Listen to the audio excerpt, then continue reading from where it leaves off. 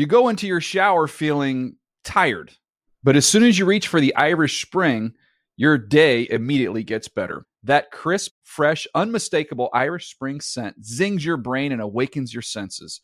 So when you finally emerge from the shower 37 minutes later, because you pay the water bill so you can stay in there as long as you want, you're ready to take on the day and smell great doing it. Irish Spring Body Wash and Bar Soap. Fresh, green, Irish. Shop now at a store near you. Hey, everyone. This is Jody Sweeten from the podcast How Rude, Tanneritos. I've been needing a quick getaway with my family, and the 2024 Hyundai Santa Fe is the perfect vehicle to take us there. It has standard third-row seating, so I'm able to pack my entire family, plus pets, in the car, while also having enough room for our camping essentials. Available H-Track all-wheel drive will get us through any dirt trails, and available dual wireless charging pads will ensure we never have to worry about getting stuck with a dead phone in the middle of nowhere. Visit HyundaiUSA.com or call 562-314-4603 for more details. Hyundai, there's joy in every journey. You know that feeling when you walk into your home, take a deep breath, and feel new? Well, that's what it's like to use Clorox Scentiva. Because Clorox Scentiva smells like coconut, cleans like Clorox, and feels like energy. It'll elevate any cleaning routine to not just clean, but also make every room smell like a tropical coconut getaway. Discover how Clorox Scentiva's powerful clean and refreshing scents can transform your space. Get yours in coconut or other fabulous scents at a nearby retail store. The Around the NFL podcast works out with Dan Campbell. Welcome to another edition of the Around the NFL podcast. My name is Dan Hansis, and I am joined by a room teeming with heroes. Mark Sessler, Chris Wessling, Andrew Siciliano, and Greg Rosenthal. What's up, boys? Hey, Dan. Good morning. Good morning. You work out with Dan Campbell, right, Andrew? Dan Campbell. I've never worked out with Dan Campbell. No. We have talked about on this podcast, and thank you for joining us again, Andrew. I'm happy to be here. I think Dan Campbell uses the word bro too much. I don't know if I could work out. That's why he didn't keep the job. Siciliano has a sneaky hot bod. We've talked about this. Sneaky hot bod. And people can see it because Good first morning, of all, Andrew. couple things. Yes. Hold that thought. This is our show, the Around the NFL podcast, presented by and sponsored by Scott Trade. What a guy. Scott Trade. It's on video. If you're listening to the podcast. So you could see, what I'm saying is you could see Andrew's sneaky hot bod, although it's hidden, obscured a bit under a puffy jacket. And wow. This is the monkey that rides the dog, by the way. This is the official. Oh, the that's monkey great. That rides the dog. Wow. Is that like your Kirk Cousins marketing opportunity? No. They're not kidding. I mean, they're not paying me for this, but this was my gift from the crew at the end of the year, DirecTV for the Red Zone channel, because they know that I cackle obsessively. Like I can't even stop when the monkey's on the screen, right? Riding the dog. Oh, yeah. I love right, that. right. Crowd pleaser. And they actually contacted them, got me the stuffed animal monkey, a glossy 8x10 headshot, and the T-shirt. Hot take here. The monkey's a little overrated. That dog's Whoa. doing all the work. Whoa. Hot take. That dog is doing all the work. Well, I had a theory that I broached on an end-around column like last month. What about the idea? Because everyone loves the monkey riding on the dog, and they throw it out at halftime a couple times a year, and we all laugh at it. What if you took the best dog, the best monkey, and the best monkey riding on dog trainer, gave them a full year to train, and then put them on halftime Super Bowl 51? I don't think they need the full year. Haven't you seen what they do? They're good. But I'm saying, what if I you would take that maximize the second. potential? I would actually watch the Super Bowl halftime. Add show a little if that production value, have them going through fire rings or something like that. I'm just saying. Along with Coldplay. Well, no, we'll have Coldplay this year. They can do their thing. Give us a full 365 to prep, and then bang, you tear the house down with the monkeys riding on the dog. So we had a Ram, right, yesterday here at NFL Network. That's right. Wearing a Chris Long jersey, right? And I got a text from somebody saying, but do you have a monkey riding the Ram around the building? That would be fun. That would be great. That would get NFL Network on dead spin. You want monkey for 51? Yeah, I'm with you. monkey and 51. That's It what beats it's all Bruno about. Mars. Bruno Mars was good. Stop it. Wes, more the shots game fired, was more bad. hot takes. The game was bad, but Bruno Mars was good. Just rather see a monkey riding dog. Okay, well, that's different. Black So- Eyed Peas I could have lived without. Yeah, well, let's speak for all less society. said about I think that. we can all agree on that. Yeah.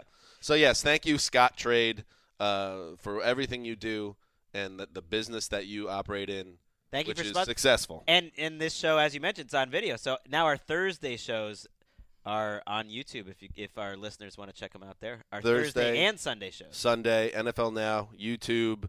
It's all happening. And today's show will be, and I said it on Tuesday, love divisional round weekend, my favorite weekend of the year. The best. You get all the wild card has-beens or wannabes out of the mix, and now you just got studs battling to play in the last weekend in February, last weekend of football. So we're going to dig into the 4 games, and we're digging in. You guys, along with Colleen last week, you dug in on that wild card, and everybody was happy. And I got a lot of tweets about it, but we're digging in deeper in divisional weekend. Okay. Andrew doesn't know Dan was feeling challenged a little bit by Colleen. Yeah? Well, Colleen's a great host. Colleen's great at what she does. She absolutely is. And she joined on the TV stuff last week with us. That's correct. Around the NFL. Now on an hour early every day at 5 p.m. Eastern during the postseason. And you guys, I thought you guys made TV magic. Oh, thank you, Andrew. And thank you for the plugs. He always drops in there, Andrew, on the network. 1 million downloads a month. Love that little stat. I think Rosenthal, did you make that up? No, that's real. That's real. No, I know he didn't. But so we'll get to those games, but before we do that, there is some news to talk about, and Andrew's going to sit in on the news today. And before we get to it, though, we're going to say hi, a dynamic woman, a woman who hails from Utah, came to L.A.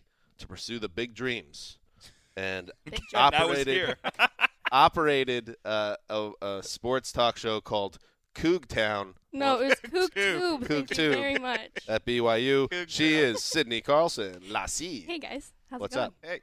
Going great. We got a video show today. Yeah, you Big got time. a little nervous energy, and I see I it. do. I see it in your eyes. The boss behind me here. Really? Yeah, here's TD. Everyone say hi. TD's there? Yeah.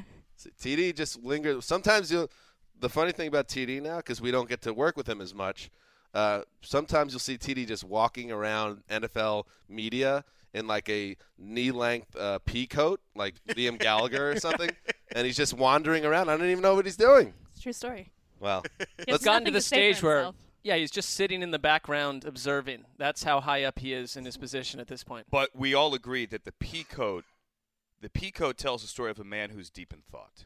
Something's going on. Nobody wears a pea coat that just goes about life haphazardly. Not in this case. A pea coat in general, like that brooding look, hands in pocket, walking down the street in Midtown Manhattan, as opposed to walking around the building here in L.A. But the pea coat says, I'm a deep man. I think very deeply. Everyone else is wearing collared shirts or polo shirts or T-shirts with monkeys on them, and then there's one guy with a full-length pea coat. It's like a Leonard Cohen song. Yeah. Yes. All right, let's do some news. California, here we come. Right down where we started from. Name the artist. Anyone? No, I know it. Yeah. This is killing me. Something. I don't remember. Drummer Jason Schwartzman. Yeah, I knew that. I've actually they once like opened, Dinosaur or something. I once saw them open for Elvis Costello. Toad the Wet Sprocket. I don't know. They were kind of like a one-album wonder. They were Phantom Planet. Yeah, Phantom Planet. And also that was the theme of the OC. Right. So that's in honor of our first news item. But the OC is also in the news because Chino last night, location of where they sold the Powerball, also where the main character from the OC is from. Chino. Never seen. Other side of the tracks. I would say that you shoved that into the news. I don't think that was organically in the news. Yeah, that was interesting that you told us that info. You were a fan, I guess. I like the OC. Yeah. I'm also a fan of the Powerball. Yeah. All right, let's do some news. And it is the big news. It is one of the biggest news stories in a long time in the NFL. The Rams are heading back to Los Angeles in 2016 after a 21-year absence, a 21-season absence. They're back. The NFL owners in Houston voted 30-2 to ratify the Rams' relocation application, an immediate move. They will open, Stan Kroenke, the Rams owner. It was his proposed stadium site in Inglewood that the owners got behind. So in 2019, a massive megaplex-type stadium that's going to be way more than just a stadium. That's opening in 2019. They will play at L.A. Memorial Coliseum. until that stadium opens. The Rams are not officially. We don't know that yet for sure. I know. No, I don't. Saying. It's probably going to be what it is. Probably, yeah. All right, I'll say that. So the Rams are back. We'll start with the Rams. Andrew, I know you have ties to the Rams. You're an L.A. guy. Your thoughts? I think this was by far the best move. And I want to open here by saying to everyone in St. Louis, as you said, Rams guy. I've done the Rams preseason game in St. Louis for 5 years. Ties guy, whatever. The fans, and I grew up a Browns fan. So I hate when a team moves, just on a personal level. We are all here doing this for a living because we are fans. We were raised as fans. We had a connection as kids to a team. My team was the Browns, and in '95 it ripped my heart out. And I'm still angry about it, to be quite frank, but it happened. So Sessler. Well, yeah. We've talked about it. So I feel for those fans in St. Louis. As much as I want to celebrate, right, someone who's been here 15 years, never seen an NFL game in Los Angeles, as much as I want to celebrate this team coming here for a lot of good reasons, you realize that there are people back in St. Louis that are hurting. That said, this was the best plan. And the reason this plan won over Carson is simply, Dan, what you said. I mean, they are going to build not just a stadium. They are going to build the greatest sports complex in America, and that can't be denied. It could be one of, if not the greatest sports complexes in all of the earth. And I know that's overstating it, but you're going to get a stadium. You're going to get a theater. You could get our offices here for NFL Media Group moving there. You're going to get hotels. You're going to get stores. You're going to get restaurants. Anyone who is here in L.A. and knows L.A. Live, imagine L.A. Live but 3 times bigger and on the west side. It will be a tourist destination 365 days of the year. We could have a Hall of Fame outpost there. And oh, by the way, one owner is paying for every last penny of it. And that is why the Rams are here. We could argue about the Chargers and their territory. We could argue about the Raiders and the fact that they don't have a place to play. They're kind of the Airbnb of NFL teams right now. They'll sleep on your couch if you let them, right? But the reason this is happening is because you have an owner who's saying, by the way, I'm going to build the greatest facility in America.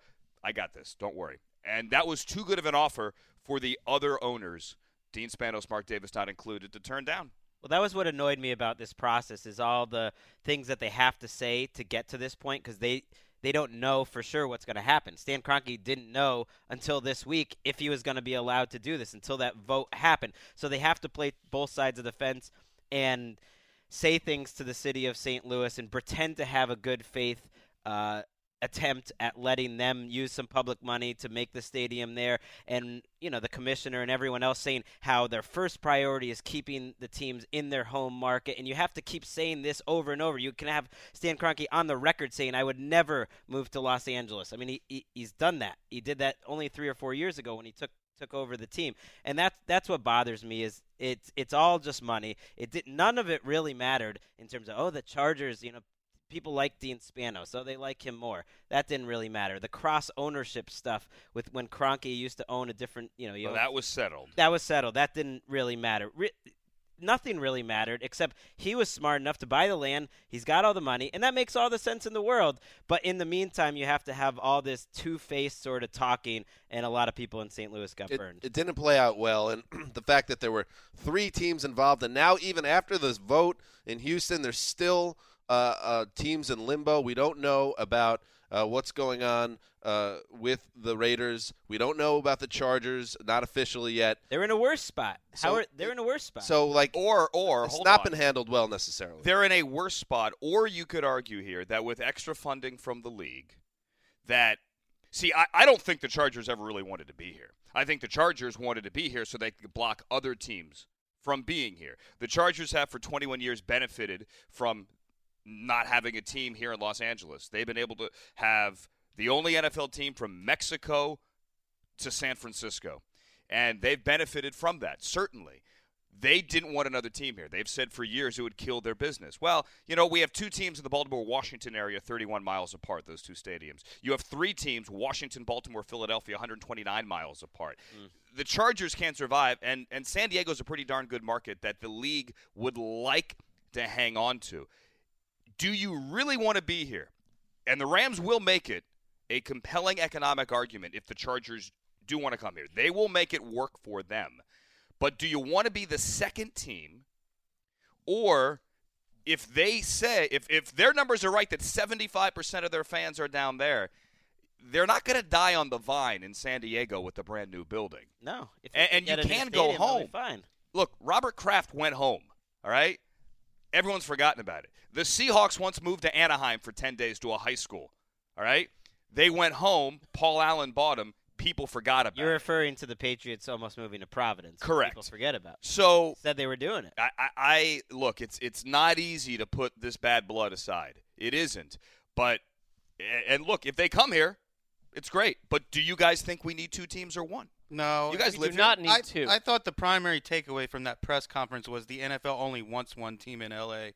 Both Bob McNair and Art Rooney, who are on the committee, pointed it out and emphasized that we're giving these markets, Oakland and San Diego, another opportunity, and we're giving the teams another opportunity to make it work in those markets. We're giving them $100 million, and the relocation fee is way more than $100 million. It's $550. So I think that's a pretty good offer. I feel like at the Hall of Fame there were multiple Tim Brown, former Raiders, great, and other players who played for the Rams and Raiders hanging around.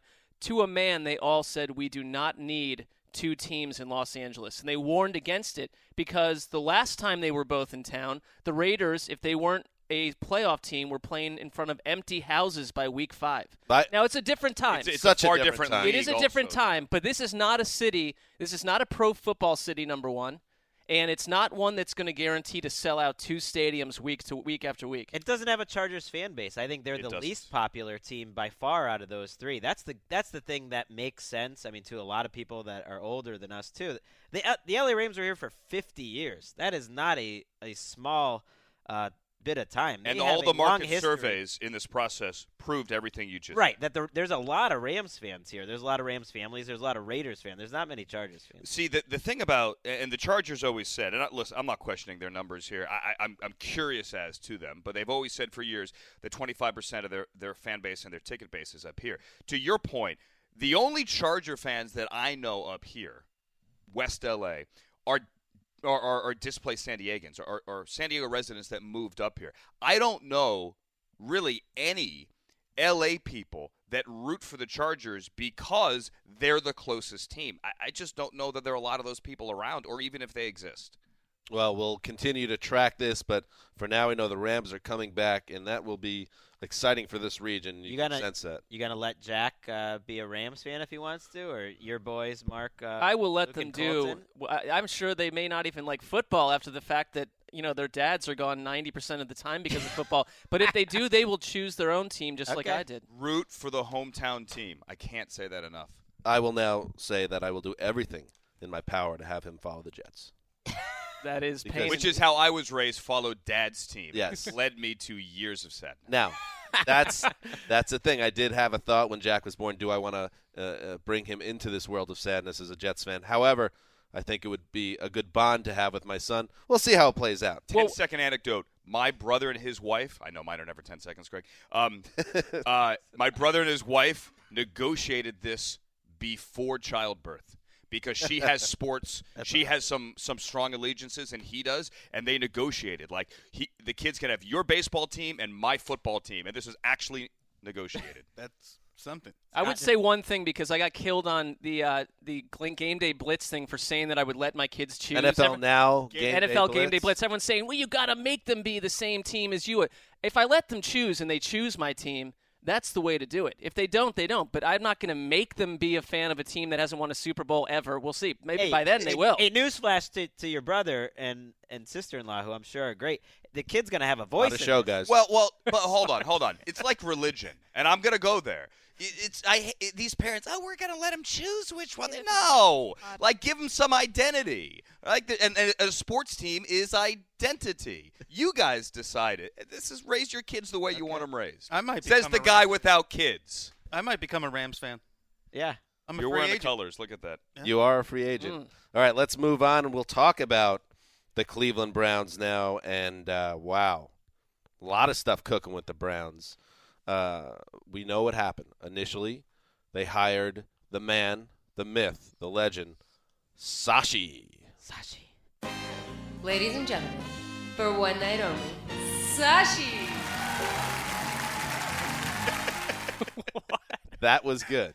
That was a good graphic, too, wasn't it? I like that a lot. That was great. I have a theory, Andrew, that he should drop Brown. Just go by Sashi with an exclamation point. Feel like it's good Kinda for his like- brand. Like Jeb. Then they hired comment. Paul De Podesta. Di Podesta. Di Podesta. I'm only correcting excuse me. you because Jimmy You're has Italian or half Italian. I got it. What? Jimmy Haslam said Paul Di Podesto yesterday, so I'm only he's the only plugged reason in. I'm correcting He's you. barely aware of what's going on. Jimmy's plugged in. All right. And, he's the Moneyball guy, and people are like, well, what's going on? But then, announced on Wednesday, Hugh Jackson, before even getting on the plane to fly to Jersey to meet with the Giants, the Browns wanted Hugh. Hugh wanted the Browns. Hugh was impressed by his meeting with the front office, so he became the Browns coach. And now you have some real optimism, Mark Sessler, cooking around this franchise because this was their first choice. And let's face it, there would have been a lot of talk, and a lot of people would have thought they would struggle to find a coach. Not only did they find a coach, they found somebody that a lot of people think is one of the best on the market. Yeah, I mean, we talked about the best vacancies on NFL Network last week, and it wasn't a joke, but I said the Browns' job would be for someone who was a dreamer, who really could see taking what has been a disaster for so long and see the potential in turning it into a winner. And now Hugh Jackson was offered a job and he took it. Maybe if it had happened differently with a different club, he'd be someone else's coach. I'm not saying it's all because of Cleveland, but I buy the fact that there was genuine chemistry between the search group and Jackson, and that Cleveland, for the first time in all these countless coaches they've gone and hired, seemed organized. They had a target. They went and they achieved it. And I think that Sashi, Sashi. and also Di Podesta were a big asset in this. It sounds like talking to hearing from Hugh Jackson that they impressed him, that their vision, they actually have a vision, and that Hugh Jackson brings them a coach with actual experience. He's been all over the place. He's proven at what he does. The 1 year he had in Oakland, he got 1 year, but a lot of Raiders fans look back at that as one of the best seasons they've had before maybe this last one. In ages. Paper it is at 8-8. In ages. So I think that, Hugh Jackson seemed genuinely happy to be there, and I think Browns fans, there have been so many third and fourth choices picked. Right. And you have to spend the whole offseason. I've done this. You've been here through iterations of this. It's the fourth Browns coach to this podcast. Yeah. And having to get excited about Chudzinski or Pettin or fill in the blank. You were thrilled about Pettin, though. I was, but I genuinely wanted Pettin to succeed. But this is someone where I feel like I just go to sleep at night. I don't need to worry about the Browns. I think Hugh Jackson can handle it. I do. That's just how I feel. Not only did Hugh Jackson say he was all in on the new front office structure, he went as far as it was even like shades of Rex Ryan in 2009 as I was watching it, how confident and bold he was. He said it's just a matter of time before other teams start copying the Browns model. Imagine a new coach of the Browns saying something like that at his opening presser after years and years of terrible football. He is, to me, it makes sense, or he's a smart hire, not just because he earned a second chance at coaching. He obviously is good at what he does, but because they need somebody to come in with a little bit of swagger, and here comes this man. I think first he's time got with that. swagger in a long, long time. Maybe Butch Davis? I don't know. I had this exact same conversation with my brother last night. He was saying what you said about the whole press conference thing. By the way, Swagger is the name of the dog mascot. Right. The Yeah. Browns Now they have actually have it, For the though. record. Regrettable. I can't stand the name. And I can't Swagger. stand the word. That said, you mentioned Rex Ryan. Rex Ryan is undefeated in press conferences. He has never lost a press conference. I believe the streak is now 328-0. All right, he has never, ever, ever lost a press conference. The one after the loss to the Patriots when he wouldn't admit Deion Lewis's name, he lost that one. Is that's the one he lost? Right, Deion Lewis with his 19th team. If we want to dig into that, he also lost the one after he left Mark Sanchez in the preseason game, and he started talking sideways, and everybody was like, "What the hell is Rex Ryan?" Well, he's never I'll not been say it entertaining. forwards, I'll say it backwards, I'll say it sideways. But he starts to dancing. Andrew's point, You he's get good my at the point. press conference. I thought I'm with you, Mark. I thought Hugh said all the right things and struck all the right tones, and that's all you want. I mean, you're selling something to a fan base. He said all the right things. He has energy. He has all the things that you knew he had, and he proved that he was still that guy when he got to the podium. The idea of Hugh Jackson, and I will breach NFL Network protocol and mention underclassmen, the idea of Hugh Jackson and Jared Goff Bad boy. at 2, that's exciting. Yeah. I mean, that to me is exciting. Now, does that mean they're going back to the playoffs next year? No. Baby steps. little signs of progress.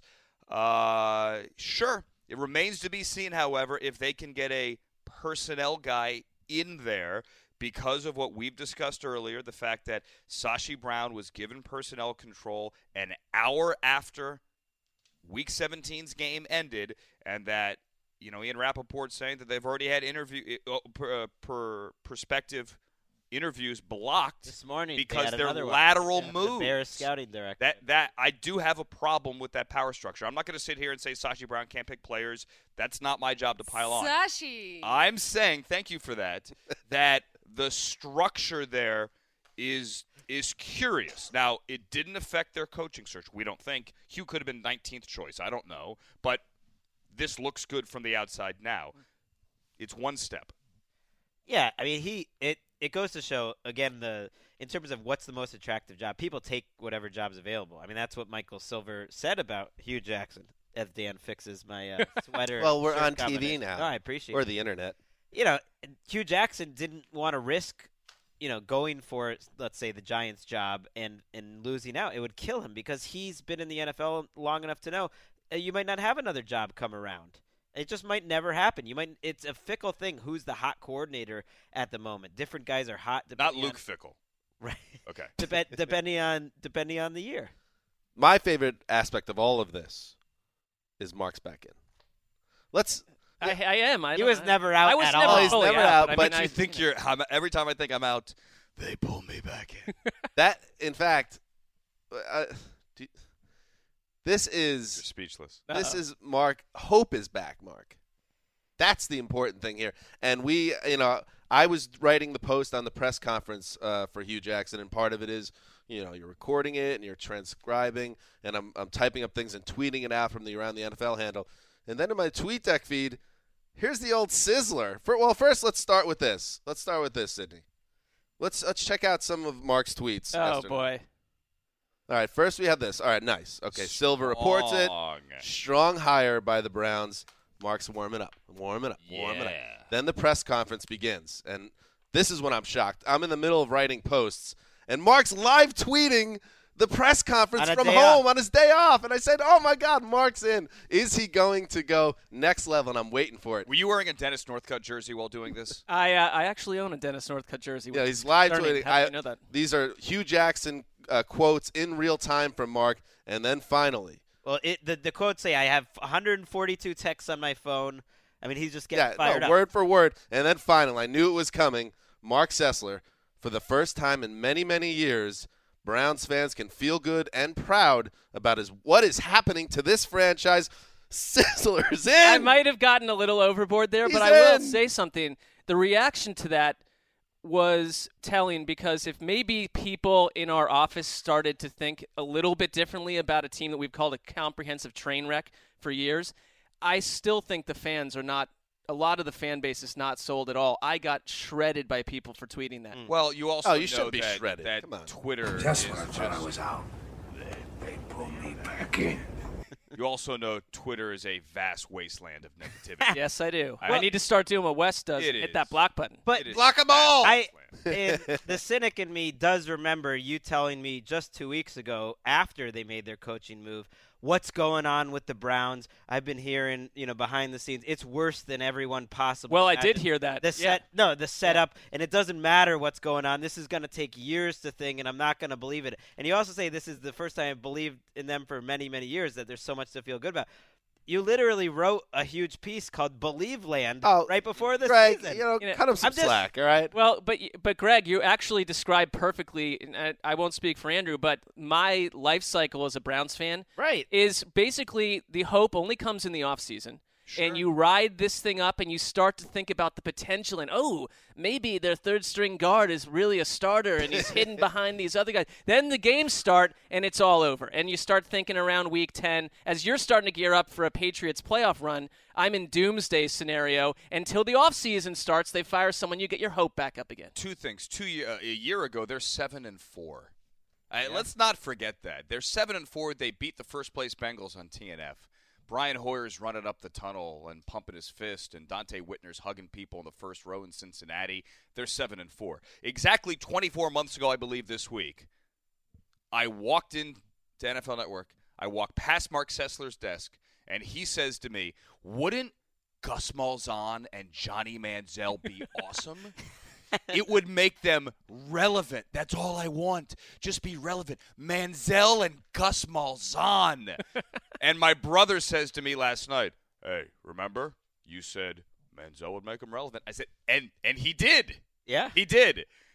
They just didn't win. Not relevant in the good way. Next. And speaking of Manziel, we got to move on. But Hugh Jackson, Rap Sheet reported, Hugh Jackson insisted to Jimmy Haslam that they move on from Johnny Manziel. And I guess Haslam was initially reluctant, but Hugh convinced him essentially. So look for the Johnny Manziel era to end in Cleveland. We'll get into that as it becomes more apparent. But let's move on to the other big hire. Is this one official yet in New York? No, not at all. It's not official. Let's make it official.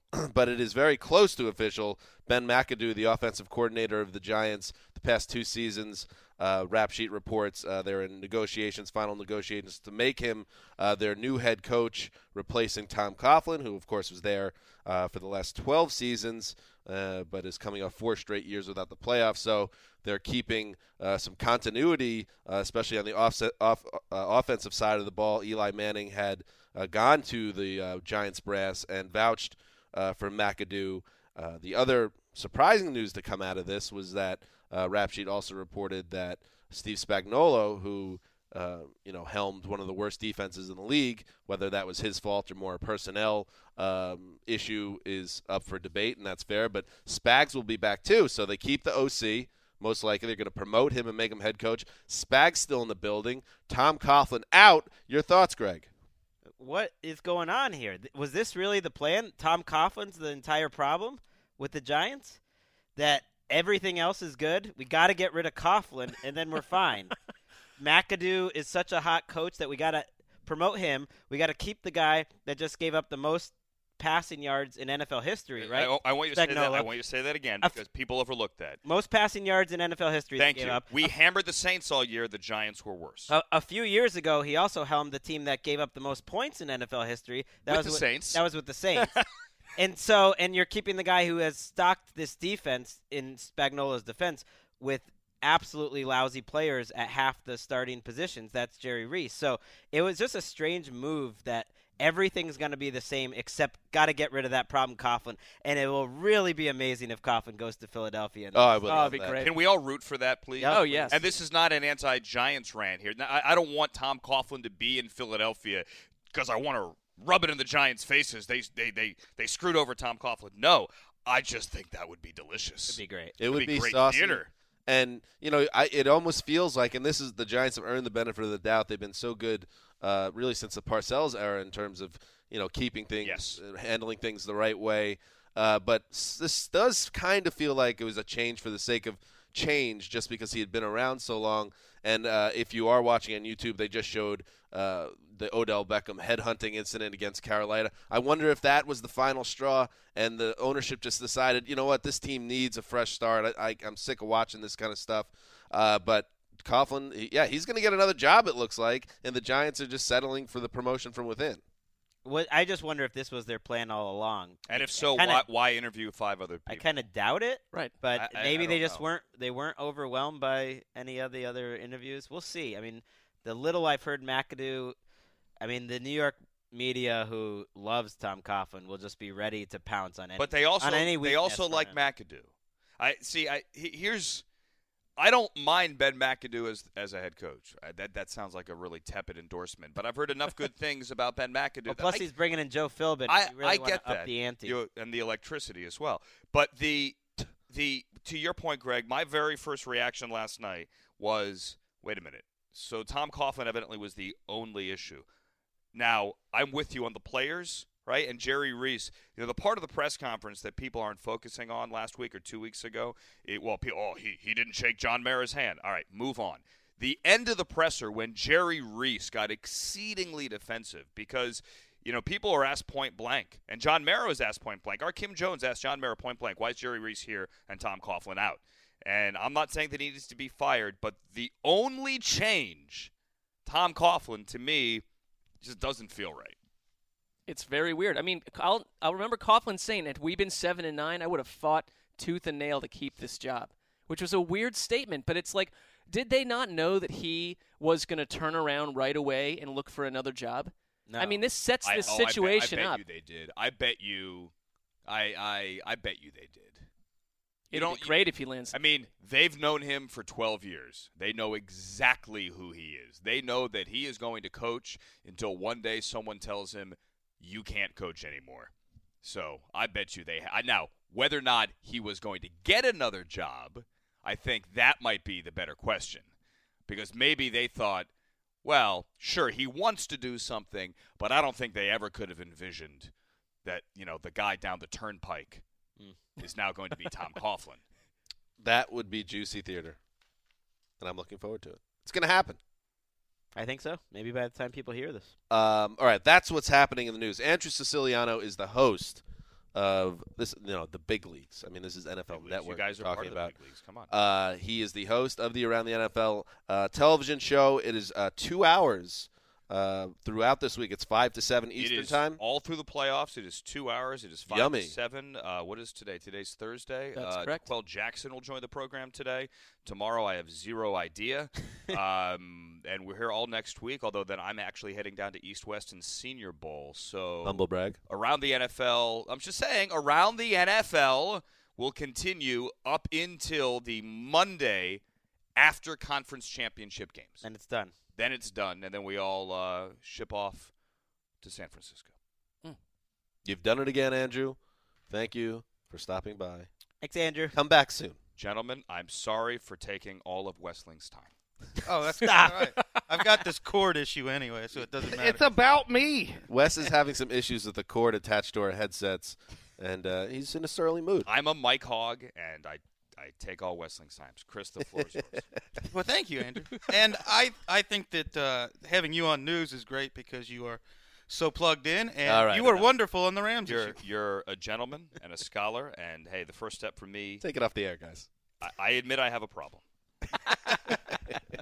Andrew Siciliano. All right, so the news is done, and now we move on to division weekend, and we'll start out in New England, Greg, because I know this is a game that we need to talk about, the Patriots, because they have the Kansas City Chiefs coming into their building, a Chiefs team that has won 11 straight, including a 30-0 shutout win at Houston last week, embarrassing Bill O'Brien, who, connect the dots, Bill Belichick's boy. They know how to beat a Patriots-like team. They showed that last year when they destroyed the Patriots. Right, exactly. So then you have stuff going on in New England this week. And today, Thursday, Rob Gronkowski sat out another practice with some type of knee issue. You got Bill Belichick with a black eye. You got Chandler Jones wandering in a confused state over to the police station with some type of substance. I mean, I don't want to say it's, throne of sleaze / agony right now is in full effect as this game heads towards us. But actually I am saying that. I believe the Patriots – I picked the Chiefs in this game. We'll get into our picks later. But guess what? I think a lot of stuff's working against your Pats here. Your thoughts? Well, it's been a terrible week for the Patriots. There's no doubt about that. But the Patriots have thrived very often when things are cooking behind the scenes against them. I don't know if you remember this, but there was this whole scandal about the deflated balls last year. That happened right before the playoffs. And they ended up winning the Super Bowl. So I don't think anything that Tom Brady wrote a book, by the way, called If I Did It. So I don't think He did what? Threw a slightly deflated football? Give me a break. I don't think that anything that's happened off the field this week matters. I like that Belichick's in fighting shape right now. He's angry. He's taken on the press by saying, what do you want me to do, photocopy our playbook and send it to Kansas City after getting a lot of questions about Chandler Jones and a lot of different questions. He's not in fighting shape. Looks like he lost the fight. Well, he's angry. Everyone's a little prickly. The only thing that matters in all this are the injuries. Gronkowski not being 100% is a massive problem. We don't know if Chandler Jones and Sebastian Vollmer are going to play. We do expect Julian Edelman, Dante Hightower are going to be back. This team needs to be healthy to have a chance on offense. They have been a lousy offense for the last 6 weeks of the season, and some of the problems that they have I don't think are magically going to be solved just because Julian Edelman's out there. The interior of their offensive line is basically what it is. It's not about the injuries. It's about that they're not that great and that they're rookies and that they're going to have to go against Dontari Poe, Allen Bailey, Jay Howard, who are playing excellent for Kansas City. And I think it's going to be tough to score on this Kansas City team. They're not the only team with injuries, though. That's fair. The Chiefs' best wide receiver and best running back have not practiced this week. Spencer Ware also battling an ankle injury. Niall Davis closed out last week's game, not Spencer Ware. So this is a major concern as well as he's been running. Well, one thing I noticed watching the coaches tape of the Chiefs-Texans was no one really noticed Tamba Ali is far from 100%. He barely played last week. Justin Houston did not have a great game rushing the passer, did not make any sort of headway against a backup left tackle for the Texans. And Dee Ford is not 100%. He's playing all the snaps, but he's been on the injury report. So what makes the Chiefs special is their entire defensive line, and the guys in the middle right now are great. Dontari Poe is on fire right now. Did not start off the season well, but he's on fire. But the guys on the outside, where Vollmer, for instance, is, and where the Patriots have struggled to protect Tom Brady too, they are not 100%. Yeah, I mean, Brady's been sacked the third most of any season in his career. And you talk all year about, the Patriots have the most line combinations and they found a way to make NFL it work. History. But I do think that they are much more vulnerable than a Patriots playoff team we've seen in recent past. And the Chiefs, the question for me, if Maclin is out and if the running backs aren't 100%, is if the Patriots get out to a quick start, I don't think that this Chiefs team is built to really come from behind necessarily. They want to get ahead and manage the game and use their defense to kind of squeeze the life out of teams like they did last week. That was an absolute Andy Reid fever dream, what we saw against the Texans. Nothing could have been put on paper any better than that. But I don't know if you do that against the Patriots. But what do you point to with New England that says they're going to get that early lead? That's what I mean. I think everything is – listen, the Patriots, they prove people wrong every January. But the way this is setting up, it feels like the Chiefs are in a great spot. That the Pats, and especially if Gronk is actually hurt and he's limited, or God forbid, Throne of Sleaze doesn't play, the Patriots, they're done. They're not gonna score enough points if Gronk isn't on the field making plays. He's that important to this offense, and I just think that in a low-scoring game, a 2014, a 2017 type game, I like the Chiefs, who are finding a way to win every week for almost 3 months. They're a tough opponent, but you said, what do we have to point to? The last 15 years, the greatest quarterback of all time, one of the greatest coaches of all time, a team that I don't know if you can make this a factor, but a team that knows ultimately those December games aren't as meaningful as the January games and has a history of playing better in January. So that's, as a Patriots fan, what I'm pointing to. In addition to, I feel good about this defense, certainly against Kansas City. This is the team I was hoping to play, either Kansas City or Houston, because this Kansas City Chiefs offense is not playing that well lately. It's fine. It's a solid offense that can run the ball well, but Alex Smith is making too many mistakes, 4 interceptions over the last 3 weeks that were not anyone else's fault but Alex Smith. And they're only throwing the ball 22, 25 times a game. He cannot make those sort of mistakes against New England. And this is the best Patriots defense I've seen in 11 years, and they're mostly healthy. We're not totally sure about Chandler Jones, but they got a pass rush. They got a nice secondary. They can mix up a lot of things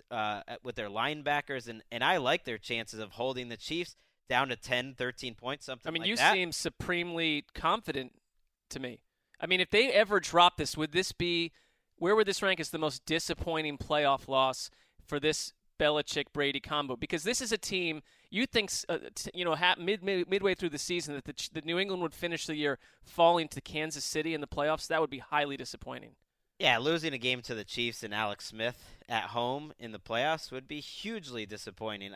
It's buffered by the fact that they won the Super Bowl last year. That kind of gives you a little bit of a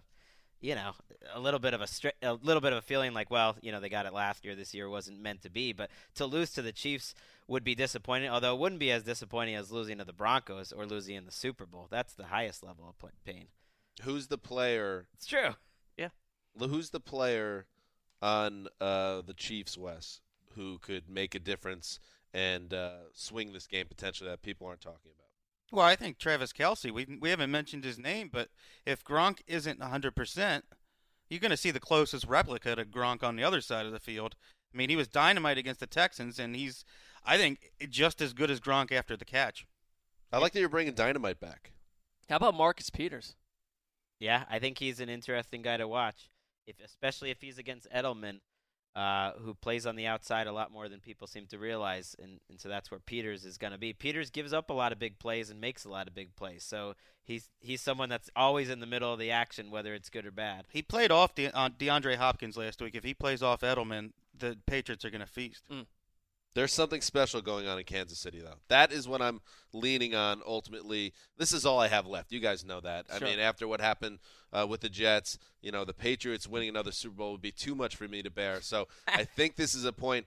If the Pats get by this game, they play really well. They got the momentum again, and you could see them rolling into San Francisco. This is the chance, I think, for them to go down. And I will rely on the almost out of these now, Wes. I know you'll be excited. The 2015 season divisional research notes.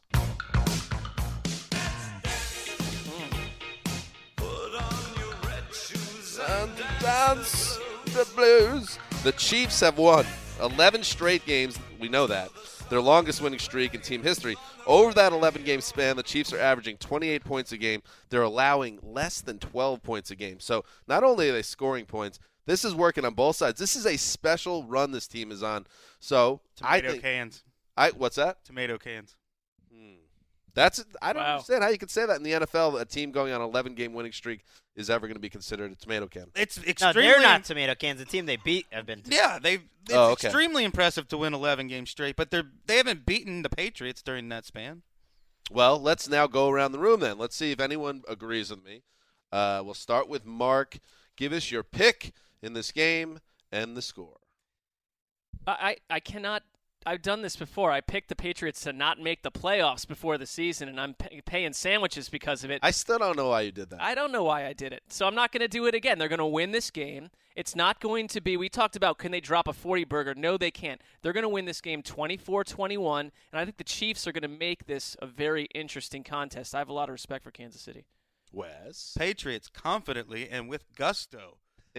Julian Edelman is a difference maker. Rob Gronkowski, rap sheet tells us, seems like it's a bit of a precaution with the practice stuff. His understanding is Gronk will be fine for this weekend. Danny Amendola, Tom Brady's going to be taking these quick drops, throwing real quick passes to Edelman, Amendola, and Gronk. I feel like they're going to be fine. Score. Patriots 31, Chiefs 23.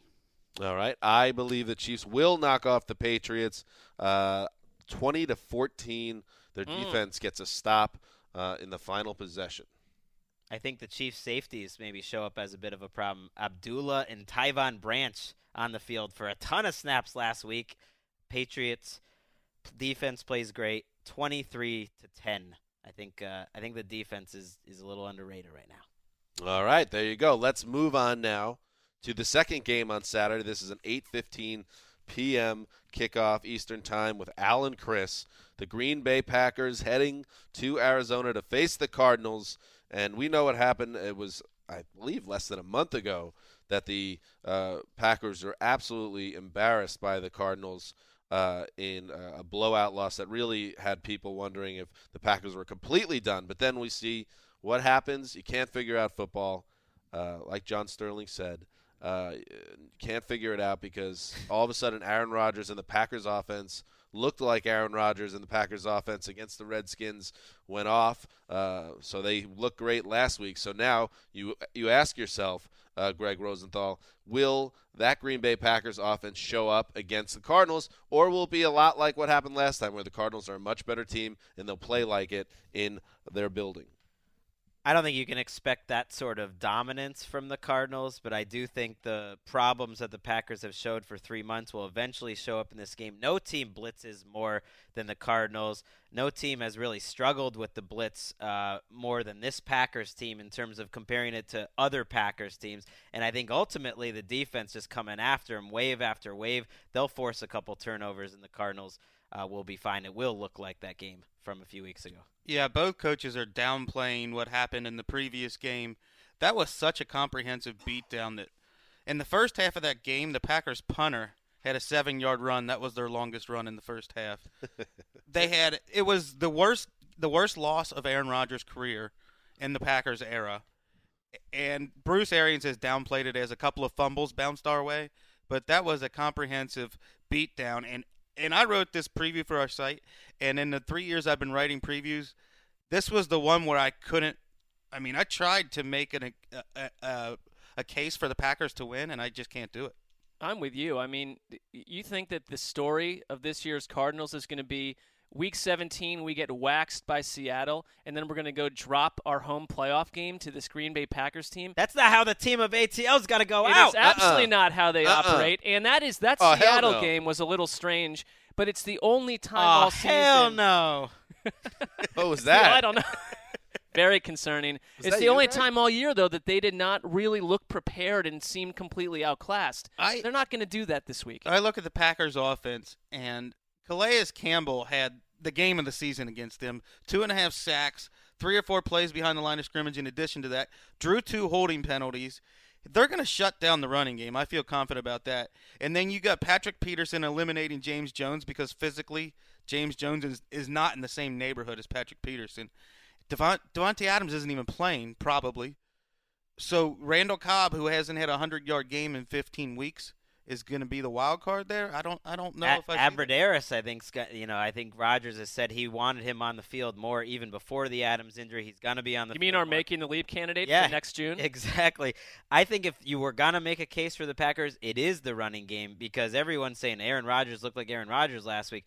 Aaron Rodgers made one nice throw improvised to James Jones that really kick-started their first touchdown drive. He was very solid and efficient the rest of the game. He was smart, but it was the running game that took over. And when the Packers have been good over the last second half of the season, it's when they can get these Chiefs-like 12, 13-play drives, keep Carson Palmer off the field. Maybe you can run against this Cardinals front, which is good, but I don't think it's the most dominant part of their team. Kind of slow the game down and just hope for a relatively low-scoring game. But this 38-8 score, it's hard to move past that because I went and looked at my little quarterback index ratings. Don't call it little. It's something. I had that as the substantial. I had that as the 4th worst Carson Palmer game of the year. Now he did nothing wrong in that game, but basically Carson Palmer, who's been one of, if not the best quarterbacks in the league, didn't have to do much of anything for his team to beat the Packers by 30. And I think that home field advantage is a real thing. I think that's one of the toughest places to play. One thing about Bruce Arians, you can look at when he was with the Steelers. You can look at the one playoff game when he was the coordinator with the Browns, and it's going to happen this weekend too. He turns up the aggressive factor in the playoffs. He's going to throw the ball a ton, and I guarantee the Packers' pass defense, what is it, 6th best in the league? It's not a disaster on any level, but there are too many healthy, good players on Arizona's offense to prevent big plays from happening, and Green Bay's not going to catch up if they get behind in this. This offense is a juggernaut. I mean, not enough people are talking about that going into the playoffs. That since Week 13 when David Johnson took over for Chris Johnson, he leads the NFL in yards for scrimmage. You've got 3 wide receivers perfectly capable of putting a 200-yard game on you, and Michael Floyd, John Brown, and Larry Fitzgerald.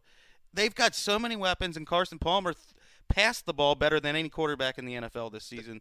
This offense should score 30 or 40 points. That's ultimately why it's very hard to pick the Packers, because they're going to have to win a shootout on the road against the Cardinals. And I mean, obviously a lot's been made about Jordy Nelson and how his loss was the catalyst for everything that went wrong with Green Bay's offense, which before Nelson got hurt, I remember on this very podcast we were talking about maybe that offense could challenge what Denver did a couple of years ago. But it's been more than Jordy Nelson, and I think the only way they can hang in a shootout is if some weird things happen. They're going to need Eddie Lacy to look like the Eddie Lacy of the second half of last season. They're going to need Eddie Lacy to have 150 total yards from scrimmage. They're going to need him to get in the end zone. You're going to need Randall Cobb to somehow get separation. You're going to need James Jones to make a play against Patrick Peterson. These are not easy things to do, but all of this stuff has to click, and then Aaron Rodgers has to drop a bomb. Aaron Rodgers, who we've talked about being the ultimate quarterback at the height of his powers, he has missed too many throws this season. He needs to absolutely be perfect, and that's the only way they can steal this game. They need a special teams touchdown or a defensive touchdown, some sort of turnover early, get a little bit of a lead, and then if you want to make the case for the Packers, the Cardinals do not have a lot of experience winning playoff games. They haven't done it under Bruce Arians because they've only had that one chance with Ryan Lindley. Carson Palmer's 36 years old. we give Andy Dalton, grief for never winning a playoff game. Carson Palmer has never won a playoff game. Am I right? I mean, come on. He was up 10-0 when he got his. I'm just true. Right. My point is this is an organization that hasn't had experience, and if experience matters whatsoever, you're facing the most experienced team in the NFC, the most experienced quarterback. I think that's where it matters more. That you could expect maybe you could get a great Aaron Rodgers performance to make it tough on them, and if you just get a couple breaks. And luck does matter in the playoffs sometime. Can the Packers get a lead, start really feeling good about themselves after what happened last week? Their defense has played pretty well lately. I mean, they've got players on defense. It is not an easy matchup for the Cardinals offense. I obviously give them the edge, but I think the Packers are a legit top 10 defense right now. Pepper's playing well. Neal's playing well. Daniel's playing well. Overall, it's a pretty solid defense, and you just hope you maybe get lucky with a tip pass, you get a little lead, and you got a chance. There's the case. It's not a very strong one at all. No. Well, you tried, Greg. I did a good job. Yeah. I tried, but I can't do it. Let's go around the horn now. That was as strong as Kaczynski's case in Making a Murderer. Ooh. Well played. No spoilers, though. Still on episode 3. Thank you. I actually decided to give up on it last night. It was a tough decision. I gave up on 9. 3.5 episodes. Why am I'm not going to put myself through this anymore. Interesting decision. Greg, always counterculture. Let's make our picks now, starting with Quiet Storm. I mean, you mentioned that Bengals game. Well, it's counterculture because you are a guy that you like to everyone's into this. Well, I'm into that. So, everyone is like, oh, Making the Murder is so good on Netflix. It is good. Let's binge watch it. You're like, yeah, I'd rather check out, the Pixies live in Budokan. I gave it a 3.5 hours of my life. That's like longer than any movie ever made, just about. You know what I'm saying, though. Oh, counterculture, Greg. I don't think that makes sense in this context. You're a hipster. Not dressed like a hipster today, but you're kind of a hipster. That's nothing to do with Making a Murderer. All right. Quiet Storm. Yeah, I mean, you mentioned that Bengals game where Palmer went down, and unless something like that happens, I don't see this offense being slowed down. Nice argument, Greg. You did a fair job there, but it's just that this is what the Cardinals have been priming for all season. Next week we can talk. Maybe things change there in Carolina, but it ain't happening this time. They're going to win 38-14. Whoa, blowout. Chris Wessling. I think any of our listeners who have been with us for a couple of years have probably deduced that we respect the Packers. This is one of the teams where we like their quarterback, we like their coach, we like the organization. We tend to give them the benefit of the doubt. But Packers, it's not your year. Sorry, it's just not your year. Nope. You are a flawed team, and you have been for 3 months. You're broken beyond repair at this point, I believe, just because you beat a bad Redskins team or a mediocre Redskins team. Jumping off that Redskins bandwagon, Wes. They were mediocre. I never said they were a good team. Got the best quarterback of all time. Do we have a sound of the Cousins bandwagon crashing as people scream in the midst of fire? It's over, Cousins. You had your play the tape back from every debate we had about the Redskins, and all I ever said was they were as good as any NFC East team. We're just playing with you, Wessling. Cardinals win 37-13. Wow. By almost Mark's. the same score.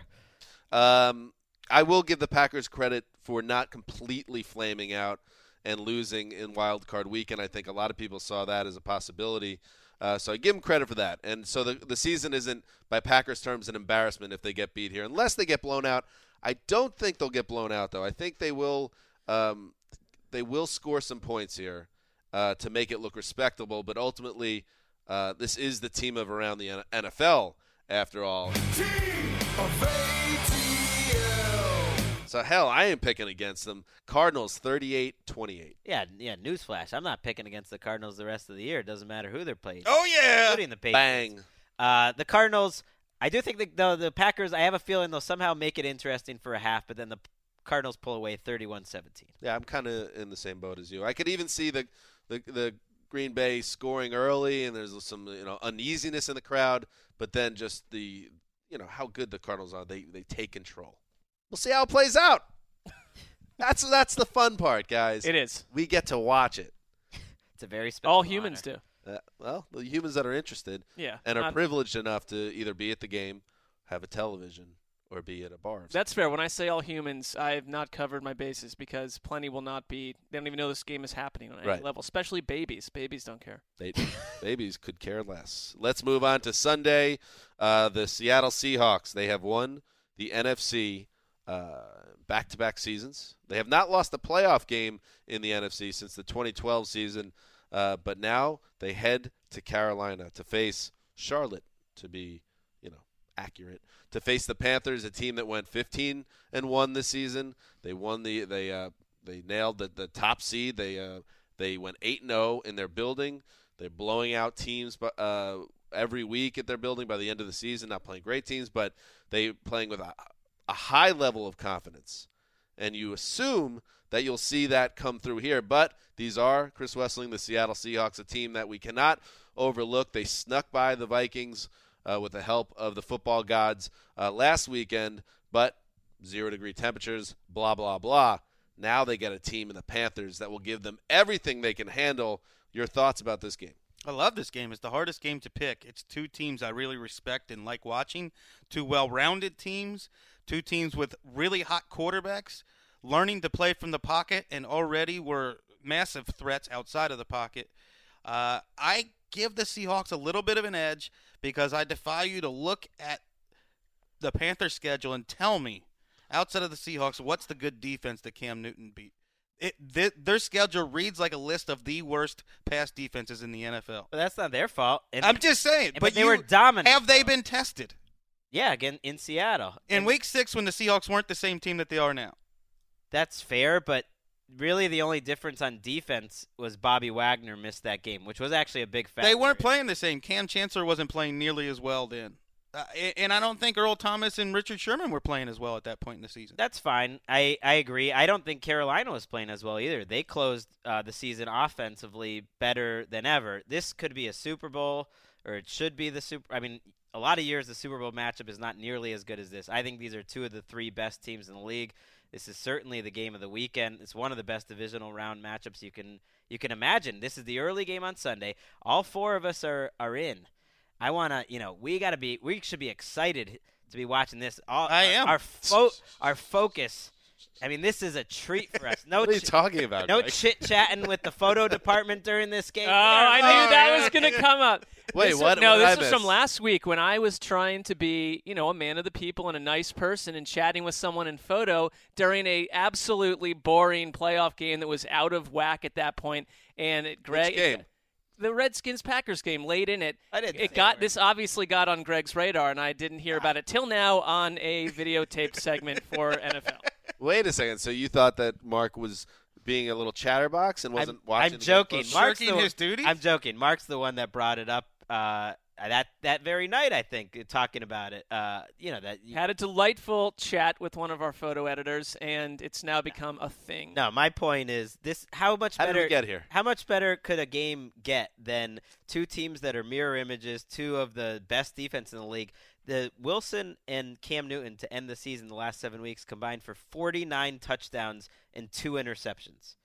So they are about as hot going into the playoffs as any two quarterbacks have ever been in NFL history, and they're going up against each other, and they both have really tough matchups against defenses that are talented at all three levels. I mean, Kuechly and Davis playing well. I mean, it's just as good as it gets. That doesn't get you excited. You're beyond hope. Yeah, I wish this was the Saturday night game because I just think that I actually have that game off, and I want it to be as exciting as last Saturday night, Bengals-Steelers, and that game, that Arizona game is going to be a big old wipeout, going to be over by the third quarter. This one, and we say this, it seems like every year about the Seahawks under Pete Carroll. They aren't the team they were back a month or two in the season, and no team does a better job outside of New England of finding itself by playoff time, getting itself together. This thing, I don't want to say it reminds me of 2 years ago when the Panthers had an excellent season, won the division, went into the divisional round at home as the favorite, and they got pounded by the Niners, a more physical team. It's not that situation. Better but team now. This is a better team, but I feel like you go 15-1 and you drew this as your game. That's tough. This is dangerous, and I don't see Carolina as a favorite on any level. This is you could pick them here. They're more talented on defense, the Seahawks are. I really believe that. This is the best defense of our lifetime that I've seen in terms of consistency. I mean, statistically it is. Over a 4-year period, 3 or 4 year period, Bruce Irvin is playing really well. Michael Bennett was unblockable last week. Cliff Averill had a monster season. The Cliff Averill AJ Wright. The Cliff Averill game against the Panthers the first time around, that is almost right there with Calais Campbell against the Packers. Cliff Averill ruined that game for 3 quarters, and still the Seahawks, it's a really tough matchup for them because the Panthers offense is so hard to prepare for. They have so many different little setups where you got Stewart and Tolbert, and then you got Stewart and one of the tight ends, and you have the different formations, and it all looks the same, and then you have Cam Newton in the middle of that, and they take advantage of Michael Bennett and Cliff Averill's aggressiveness. They can, do the sweep with Brown or anything they want to do. They're so good. Mike Shula. You call that Shula magic as well. It is. It's so hard to prepare for that you have to give them credit. I think their offense has been the best in the league. Well, yeah, and they have been they are first in offense and scoring almost 31 points a game, in fact. And you guys are giving the Seahawks a lot of credit, and it's good that you are, and I am too. I mean, they're a great team. They're a champion in this conference. But I just think that we need to give the Panthers the benefit of the doubt in this game. I think this is a special season in Charlotte, and I would be shocked if they, in their building, in their first playoff game, in this special MVP season for Cam Newton, that we don't get not a good game from Cam Newton, a great game. And I think that's the difference. I think Newton is hit that level as a pro right now where he is just in a locked-in mode. And even though Seattle has a historically great defense, I think he's still going to make plays both with his legs and through the air. And that's why I think the Carolina Panthers will move on. I look at it the exact opposite way. We need to give the Seahawks the benefit of the doubt. You don't underestimate the heart of a champion. Back-to-back NFC champions. I have so much respect for the mental toughness of Richard Sherman, Earl Thomas, Cam Chancellor. Don't say Michael Bennett. The way they played last week, Sherman and Thomas making huge, big physical hits on big plays. I mean, those guys refuse to lose, and Russell Wilson is the same way. The mental toughness of the Seattle Seahawks has my respect totally. That game last week wouldn't have even come down to that final Blair Walsh field goal had Seattle not early on, their punter, the gaff where he ran for it and then Minnesota put up an easy field goal. Seattle would have just won the game flat out. And that was I'm not going to say that the Viking or Seattle burn the game tape. That was a crazy game, but yeah. There's no reason the Vikings shouldn't be playing in this game. Oh yeah, let's be honest. They should be. The Seattle Seahawks are incredibly fortunate that they're even involved in this. Right, game. but it also playing with house money. Good. Right, and it also was a game that, like you said, you can't even look at anything that happened. And I talked about Tyler Lockett last week as someone that could make a difference, and he didn't because it was freaking colder than anything on the planet. But I think this week Tyler Lockett again is a big game factor. It was colder in other parts of the planet, though. I keep making incorrect statements about the globe. You know what I like, though, is that this game, when they played the first time around, was chippy. And you said you wish it was on Saturday night. I don't think we're going to have anything crazy like that with coaches on the field. But these are two hard-nosed teams that have a history against each other. This is going to be the 6th time they've played in 4 years. It's going to be the 4th time they've played in the last 2 years. Every single one of those games has come down to the last possession, except for one. Usually, the Seahawks are the team that makes the play at the end of the game. This year, it was the Panthers who went right up and down the field twice in the fourth quarter. I just think the styles of both teams sets it up that I'd be shocked if we're not there with 3 or 4 minutes left in the game and it's totally up in the air and we're watching one of these teams trying to make a drive on another great defense. It's the two teams that run the read option the most in the entire league. I mean, it's just everything about it's cool, and I'd be stunned if we didn't get a great Didn't the Seahawks talk about the Panthers as a somewhat of a mirror-type team to themselves? And since Rivera got to Carolina, these two teams have played a series of really tight defensive battles that come down to the last score. Have we even talked about Marshawn Lynch, by the way? I mean, no. We'll see if he was supposed to play last week. He pulled himself out, said he wasn't ready after the abdominal surgery. He's practicing again. We might see Lynch.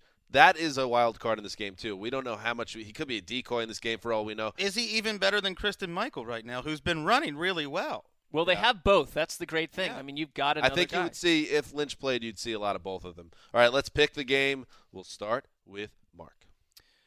I think this is going to be absolutely enjoyable to watch, and I would love for them to put the picks up so I remember who I picked. But I am going to go with – here they are. Listen, I don't care what I put on the screen. I am going to go with the Seattle Seahawks. Winning. All right, you got it wrong. No, you know what? I'm going to switch that. I'm going to switch that because Seattle's going to win this game. The timing was perfect. Seattle is going to win this game. If you're watching if you're listening on the podcast, the second Mark said that, Sydney flashed up the opposite pick on the board. That was fitting for Mark's picks this year. Sydney knows where I was when I sent all this information in yesterday, and it was in pure Some sort chaos. of like amusement park. Children's playground in the middle of a mall. I mean, my mind doesn't work in that situation. But I put the Panthers on screen here, but I'm going to switch that, and I think that Seattle is going to win 29-28 in a game to remember for all time. All right, Wes. I know it sounds like I don't respect the Panthers enough. I do. I love watching them play. It's one of my favorite teams of the past 3 years. But I think the difference in this game is twofold. Seattle's advantage in the secondary is decisive, in my opinion. And I think the Panthers just haven't been tested. I really don't believe they have. They're missing 2 of their cornerbacks now. In the second half of the season, they haven't played a single good team. And the Seahawks have beaten the Cardinals. They've played the Cardinals twice. They played the Vikings twice. They played the Steelers. They're playing playoff teams, and they're doing pretty well. So I'm picking the Seahawks. Score. 27-23. The Seattle Seahawks will take a lead into the fourth quarter, and Cam Newton will save the day, be a hero, 24-21 Panthers. Yeah, I don't have any strong feeling other than this is going to be a great game. I am going to stick with the home team and the Panthers. This is kind of that game where you have to get over the hump by beating the team that's been there for a while. I think the Panthers are ready to make that step. Nothing would surprise me, but I'll go 24-23 Panthers. Saucy, which takes us, gentlemen, to the final game of Wild Card Weekend. This is the game that a lot of people are trying to figure out what's going on with this game because you got Ben Roethlisberger, as he's the first to tell you, has torn ligaments in his throwing shoulder. He has a dislocated shoulder. The whole thing is all jacked up. He's going to try to play in this game. It remains to be seen if he will play. And on the other side, the number 1 seed Denver Broncos, led by, of course, Peyton Manning. And we talked about it on Tuesday, how this, in a year where there's been too many injuries and some negative stories and just it hasn't been the greatest NFL season, having Peyton Manning involved right now adds a lot of stakes and drama. So we're going to see what we get from Peyton Manning in a huge game. Peyton Manning is no stranger to failure in the divisional round of the playoffs. So we'll see if he can overcome some demons. We'll see if he can still throw the ball. Another fascinating matchup made almost impossible to pick because we don't know what's going on with Roethlisberger. Mark Sessler. Well, I want to know, what we also don't know is how healthy will Antonio Brown be? Will he even play? You've got your situation in the backfield as well with D'Angelo Williams. If you start stripping away these major parts from Pittsburgh's offense, then Big Ben alone can't save the day. If these guys are on the field when this happens on Sunday, then I'm going to go Pittsburgh. And I really for me, it boils down to the fact that I have seen Ben Roethlisberger do this too many times in the regular season, in the playoffs. I don't care where the game is taking place. For me, Big Ben is just that kind of guy that him alone would have me picking over the whole Peyton Manning thing. It is a nice narrative, but I am not convinced we're going to get Peyton Manning of 2 seasons ago, which is what we need. He had 69 yards passing on 6 drives.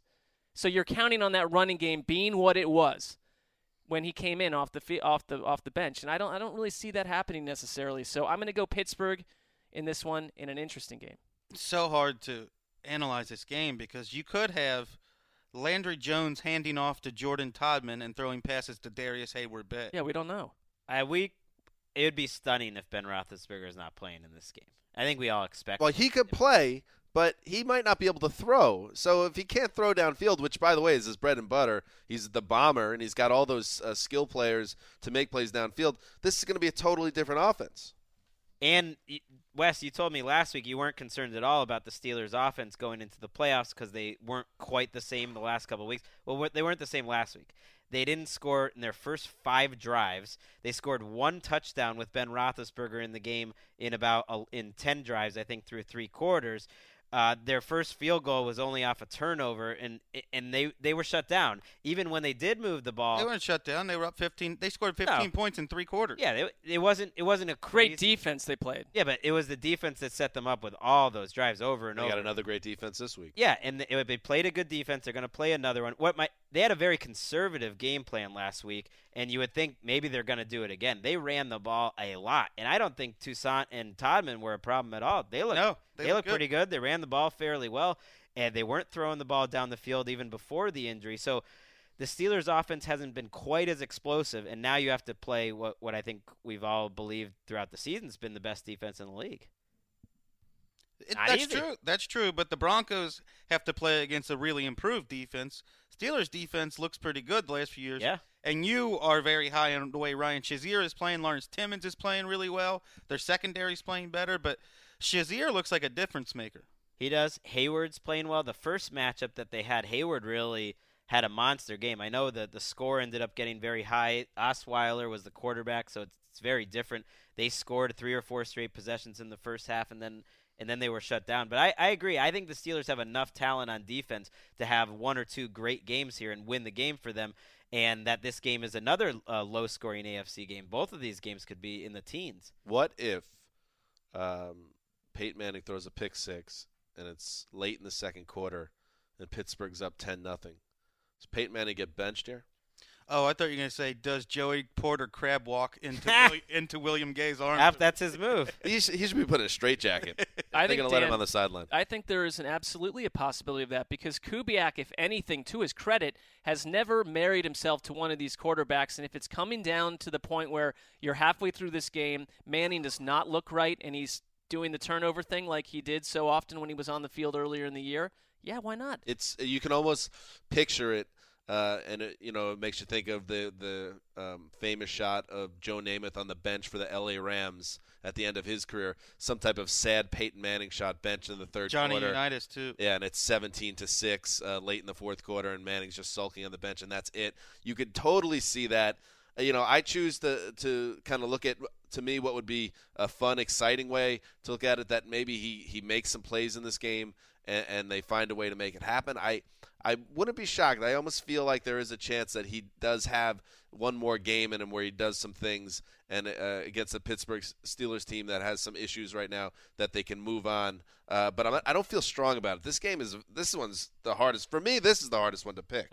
If Ben Roethlisberger's in uniform, I don't care what kind of condition his arms in. I'm going to have more confidence in him than Peyton Manning. I agree, but it's a different offense without Antonio Brown. I mean, this is one of the best receivers of the last 10 years, Antonio Brown, at the peak of his powers.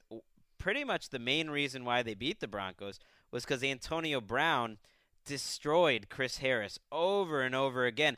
And Chris Harris kept getting so frustrated after each one of those plays because he was in good coverage. It took two guys that are at the absolute best at what they do, Ben Roethlisberger and Antonio Brown, just being perfect to beat someone like Chris Harris. So are you going to get that type of performance out of Roethlisberger and Brown? It would be surprising, and that's the kind of performance I think it's going to take to beat this Broncos defense. All right, let's make some picks, starting with Sizzler. I think this is going to be very low scoring, and if you like defensive games and sort of odd games, I think this could be an odd one. And I go the Steelers 18-15. Wes. I think I went Broncos, but I'm going to change my mind and go Steelers. Wow. Because I think Gary Kubiak is not going pistol, is from what I've been reading. They're going to put Peyton Manning under center the way Brock Osweiler was and run their ground attack. I think that makes Peyton Manning a sitting duck back there. Our producer's hating us that we're literally changing our picks as we go.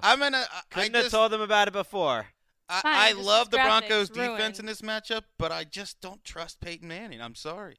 I don't trust him. I'm going to go 15-12. Look at this. Exciting football. 15-12. I'm going to say Peyton Manning throws 2 touchdown passes. I think he probably gets knocked out next week, and he doesn't play well. I think that sad Peyton Manning bench shot is coming, but I think this is not it. I think he's going to have some moments. I think they're going to run the ball well, and I think the Steelers really will be limited because of Ben Roethlisberger's shoulder injury. I am going 2010. Denver moves on. I don't feel good about this at all, but I'll admit my bias. Just like Dan roots against the Patriots for wish fulfillment reasons, I'm rooting for the Steelers for wish fulfillment reasons. I want a home game in the AFC Championship. That's fair. Go Pittsburgh. You'll win 21-20. All right. I want it to happen. So there is our preview of the 4 divisional round games. We got some breaking news to talk about now. Oh, yeah. That's when you know it's some serious stuff. The San Francisco 49ers have their new coach, and oh my God, it's Chip Kelly. Yeah! Literally, we're breaking the news to Sessler as it happens. This happened while we were recording just a few minutes ago. Fired, of course, at the end of his third season with the Philadelphia Eagles, has been hired by the 49ers. Of course, Kelly had 2 10-6 seasons in his initial seasons with Philly, was given personnel control, and it all went to hell. And obviously, he rubbed a lot of people the wrong way. He got run out of town in Philly. But GM Trent Baalke, who was in charge of this search, decided that Chip has what it takes to be the coach of the Niners after they made Jim Tomsula the patsy last season. Now they're saying, Chip, we believe in you. You might be a weirdo, an eccentric weirdo. We're not going to give you power of the roster, but if you can coach it up and make some have some innovation on offense, who knows, maybe fix Colin Kaepernick, we're going to give you a shot. Chip Kelly, coach of the 49ers. Whoa. So Kelly and Kelly and Colin Kaepernick are together, just not where everyone expected. I mean, people thought maybe that's the combination that would be in Philadelphia next year. And that's my immediate thought is you do think Colin Kaepernick has a much, much better chance to be on this team today than he did yesterday. They also have a very high draft pick. Yeah. And they're in a perfect position to pick a quarterback if Kelly falls in love with one of these other guys. Now, I like this situation because I do think Chip Kelly remains a fascinating figure, and he's getting a second chance and a chance to revise maybe some of the ways that he did things, and really probably a lot of the ways he did things interpersonally with people. And you've got Trent Baalke, a strong general manager, and you don't have personnel decision for Chip. I like that. Now, Kelly, this thing could be very quick if he's not shown that he can be a different guy than he was in Philly. Those players did not want to play for him at the end of his run there, and especially the defensive players did not buy into the fact that they're on the field more than any other defense in the league. We're just assuming that Chip Kelly would pick Colin Kaepernick over Blaine Gabbert. No, I'm not. I'm saying it's a much better chance that he's on the team now. And in the word out of San Francisco this offseason, they've at least tried to put it out there that Kaepernick's more likely to be on the team than people think. Now, maybe I thought they were maybe just trying to raise his trade value a little bit. We'll have to see. This is a big story. Through the draft, it's going to be a story. Let me just make a few points about this quarterback decision. When I was doing the Next Gen Stats Notebook throughout the season, one of the surprising aspects was that Blaine Gabbert is one of the fastest quarterbacks in the league and faster than Colin Kaepernick. That's pretty important. Also runs the bootleg almost to perfection. That's what you want. Now, Chip Kelly's isn't bootleg, but there's a lot of movement there. And I think if you've got Colin Kaepernick in a Chip Kelly offense, what we saw in Philadelphia, those quarterbacks have to be accurate in the intermediate and short throws. That's not Colin Kaepernick's game. I think Kelly has a chance to be a really good hire, and I think he has a chance to be a good coach that adds a lot of value as an offensive coach, and hopefully figures out everything else. But I think the situation is so tough that a good coach could absolutely fail quickly, even if they are a good coach, just because the roster's not great. We were saying it's a tough job. I don't think the patience is going to be there, and you got to play the Cardinals and Seahawks 4 times. Tough division. I think there's a reason, by the way, Greg, you put the Niners as the least desirable coaching job, and now you're taking Chip Kelly, who has zero interpersonal skills from what we understand, and putting him into a situation where he's with a front office and ownership that is getting killed for its inability to communicate and running Jim Harbaugh out of town. I think there is potential here for this to be a massive, entertaining disaster as well. Do not rule that out as a possibility. It could also go well, like you were saying, Mark. Like maybe he learns a little bit, and I think the Niners learn from it. You're not going to be in charge of personnel, and maybe that makes Chip Kelly a more successful head coach. But his issues in communicating with players, I don't think that's something he might be able to solve. And I think this could go sideways real quick. Yeah, it certainly could, and for all the reasons that you pointed out, organizationally, this is a team that said we can't handle the quirks of Jim Harbaugh. Can't handle the ego of it. Right, we need to move on. So now you've gotten someone else who certainly has an ego and certainly is a visionary in his own mind, at least. But that said, I don't think the quarterback's necessarily on the roster. You have a chance to rebuild through the draft to some degree. They have to show some patience with this guy, or they're completely lost at sea. You have to show patience with Kelly. You can't expect him in 2 years to turn this thing around. Well, we root for the story, and it's a great story. We actually learned during the show, too, as the show went along, Tom Coughlin, who we talked about earlier, has pulled out of the Eagles job. So we're not going to get that great story, but we are getting Kelly in San Francisco, which is going to be a lot of fun. I'm happy that Chip Kelly's in the mix because it is kind of interesting when he's around one way or the other. We'll dig into more of this next week as things start to shake out. But Chip Kelly locked in with the Niners. How many open jobs are left? They're dwindling now. I think there's 4 still. I'm not going to acknowledge that the Titans exist. I'm with you, buddy. I'm with you. Yeah, there's reports out there. 3? They are very serious about Mike Mularkey. Come on. Guys. Well, unless the personnel guy goes for Josh McDaniels, he's got some Patriots. You're serious about Mike Mularkey. We're not serious about you. All right. Well, thank you to Andrew Siciliano for stopping by, host of Around the NFL on NFL Network, which you could check throughout the end of this week and through the next 2-hour shows, 5 to 7 Eastern. We will be back on Sunday, of course, with our big divisional round wrap-up show, the flagship show of the Around the NFL podcast, our recaps. So make sure you tune in for that. And thank you, of course, to our good friend Scott Trade for sponsoring the podcast. You will not be forgotten. Ever. You are loyal to the cause, and we will be loyal to you, Scott. Thanks, Scott. We love you. All right. Until Sunday, this is Dan Hansis signing off for Quiet Storm, the mailman, the boss, Lassid behind the glass. Maybe TD's back there in his trench coat, too. Oh, my God. Till Sunday.